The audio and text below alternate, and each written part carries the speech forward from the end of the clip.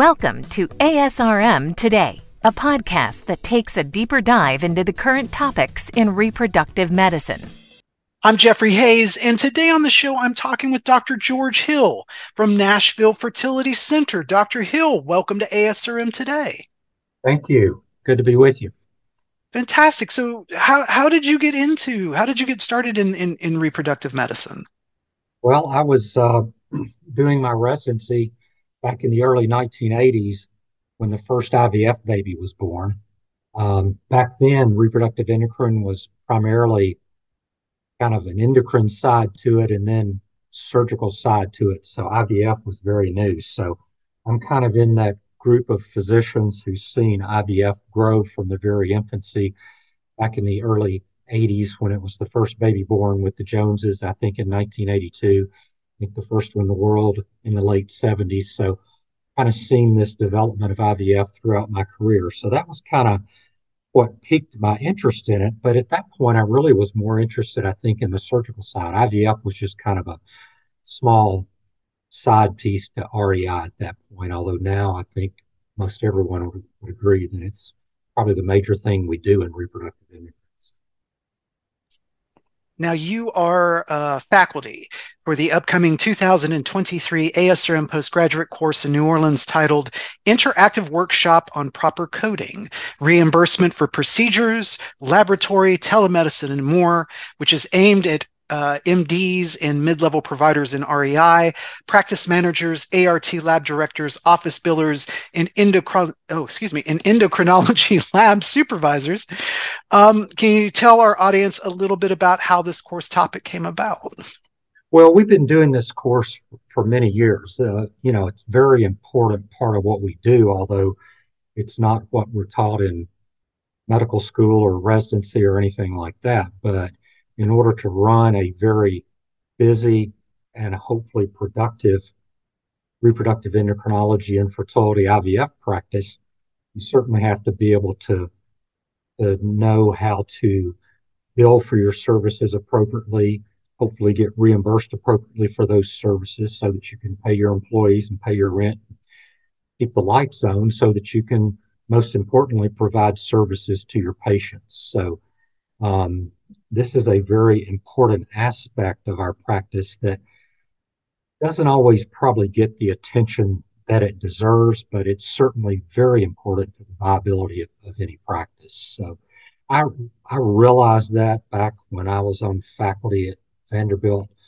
back in the 80s that this was something that I didn't know much about. No one had ever taught me much about this. And so at that time, you pretty much had to learn it on your own. And so I became involved in the coding committee with ACOG at that point, but also at the time, ASRM was developing a coding committee, and I was asked to head that coding committee. So I've been involved with this with ASRM since its very beginning.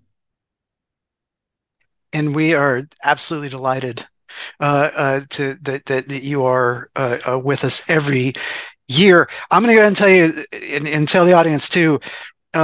We get coding is one of our top 3 questions that we get via email, whether people encounter us on the floor and whatnot. So I know I'm looking very forward to this as I do every year.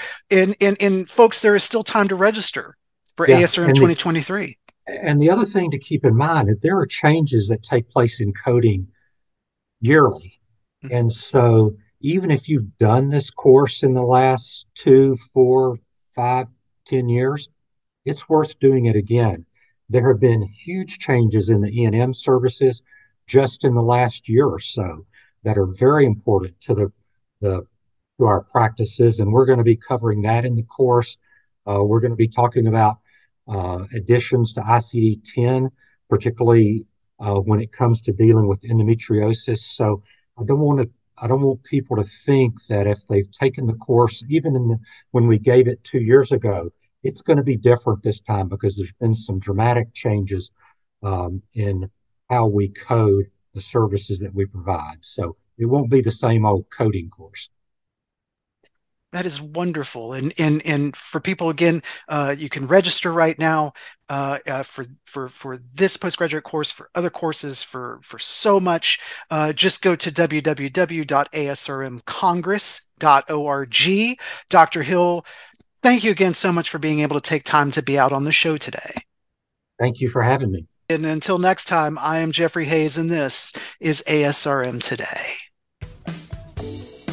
This concludes this episode of ASRM Today. For show notes, author information, and discussions, go to asrmtoday.org.